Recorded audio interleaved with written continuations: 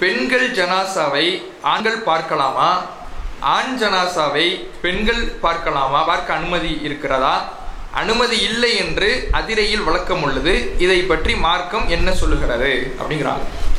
இப்போ பெண்களுடைய ஜனாசாவை ஆண்கள் பார்க்கக்கூடாது என்றும் ஆணுடைய ஜனாசாவை பெண்கள் பார்க்கக்கூடாது என்றும் சில வழக்கம் சில ஊர்களில் இருக்கிற. இப்படி சொல்லுறாங்கன்னா அது எப்படி எந்த அடிப்படையில் மக்களிடத்தில் பதிய வைக்கிறாங்கன்னா, மார்க்கத்தில் அதுக்கு அனுமதி இல்லை. ஆணுடைய ஜனாசாவை பார்ப்பதற்கு பெண்களுக்கோ அல்லது பெண்களுடைய ஜனாசாவை பார்ப்பதற்கு ஆண்களுக்கோ அனுமதி கிடையாது. அது மார்க்கத்தில் தடுக்கப்பட்ட ஒரு காரியம் என்று மார்க்கத்தில் இல்லாத ஒரு தடையை மக்களிடத்தில் இருப்பதை போல பதிவு செஞ்சிருக்கிறாங்க. சரி, மார்க்கத்தில் இப்படியான ஒரு தடை இருக்குதான்னு கேட்டா இப்படி எந்த தடையும் கிடையாது. ஆண்களுடைய ஜனாசாவை பெண்கள் பார்க்கக்கூடாது என்றோ பெண்களுடைய ஜனாசாவை ஆண்கள் பார்க்கக்கூடாது என்றோ எந்த விதமான ஒரு தடையும் மார்க்கத்தில் கிடையாது.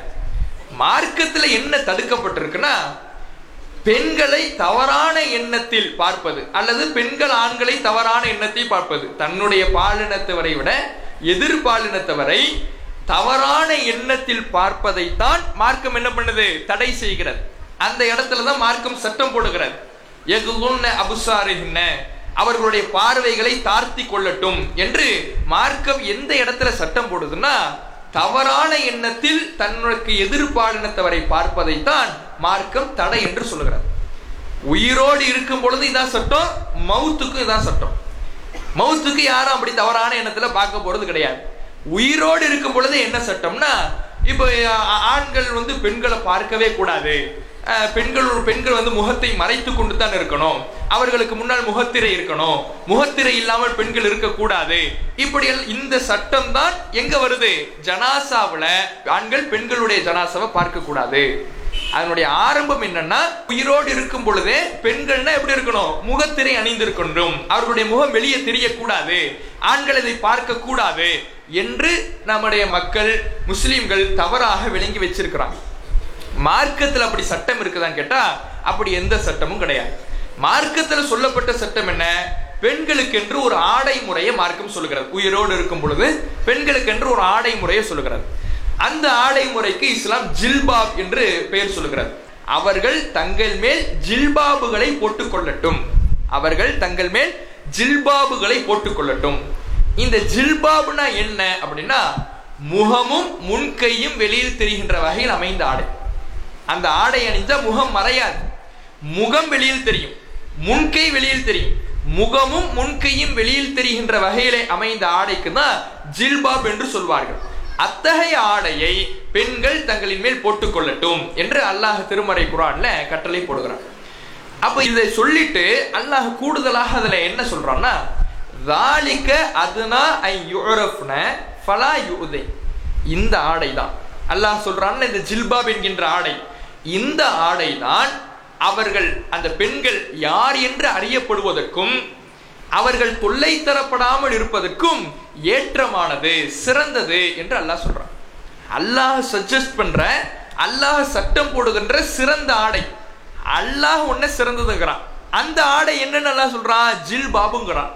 ஜில்பாப் என்றால் முகமும் முன்கையும் வெளியில் தெரிகின்ற வகையில் அமைந்த ஆடை, அதுதான் ஜில்பாபு, அதுதான் சிறந்த ஆடை, அதுதான் ஏற்றமான ஆடை என்பதை அல்லாஹ் குர்ஆன்ல சொல்றான்.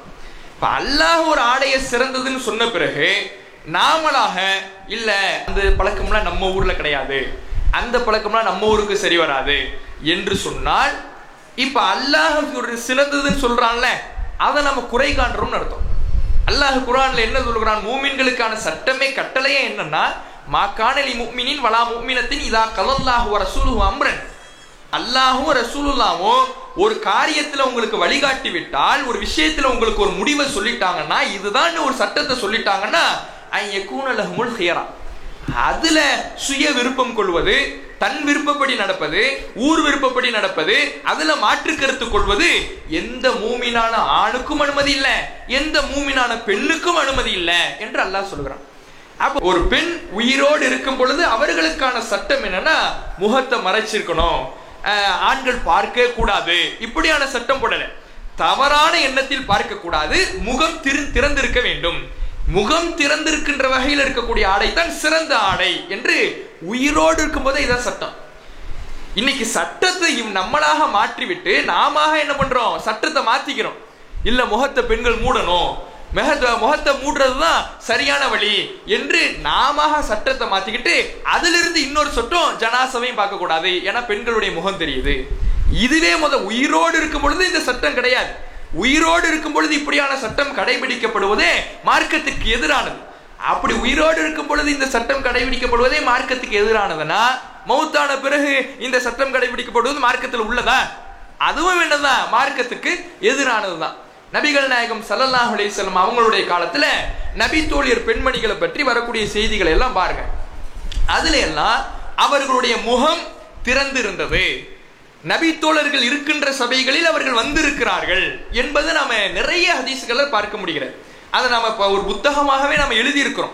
அப்ப ஒரு சில குறிப்பு உதாரணத்துக்கு சில செய்திகளை மட்டும் இங்க சொல்றோம். நபிகள் நாயகம் ஸல்லல்லாஹு அலைஹி வஸல்லம் அவர்கள் பெருநாள் உரை நிகழ்த்துறாங்க. பெருநாள் உரை நிகழ்த்திட்டு அல்லாஹ்வுடைய தூதர் அவர்கள் பெண்களுக்கு அந்த உரை கேட்காத காரணத்தினால பெண்களிடத்துல உரை நிகழ்த்துறாங்க. அப்ப பிலால் ரலியல்லாஹு அன்ஹு இருக்கிறாங்க. அப்ப ரசூலுல்லாஹ் உரையில நரகத்தை பத்தி எச்சரிக்கிறாங்க, நிறைய விஷயங்களை எடுத்து சொல்றாங்க. அப்ப ரசூலுல்லாஹ் இடத்துல ஒரு பெண்மணி சந்தேகம் கேட்கிறாங்க. அந்த பெண்மணியை பற்றி எப்படி சொல்லப்படுது என்றால், கன்னங்கள் கருத்த பெண்மணி. அந்த பெண்மணி கருத்த நிறத்துல இருந்தாங்க. அதை எப்படி விவரிக்கிறாங்க, அவங்களுடைய கன்னங்கள் கருப்பாக இருந்துச்சு அப்படின்னு இருக்கு. அவங்களுடைய நிறம் எப்படி தெரிஞ்சிச்சு, முகத்தை மூடி இருந்தால், அந்த முகத்திரை அணிந்திருந்தால் அவங்க முகம் தெரிஞ்சிருக்குமா? அடையாளம் சொல்லப்பட முடியுமா? அல்லாஹ் சொல்றான்ல அறியப்பட வேண்டும் என்று, அதுதான் சிறந்த முறைன்னு அல்லாஹ் சொல்றான்ல.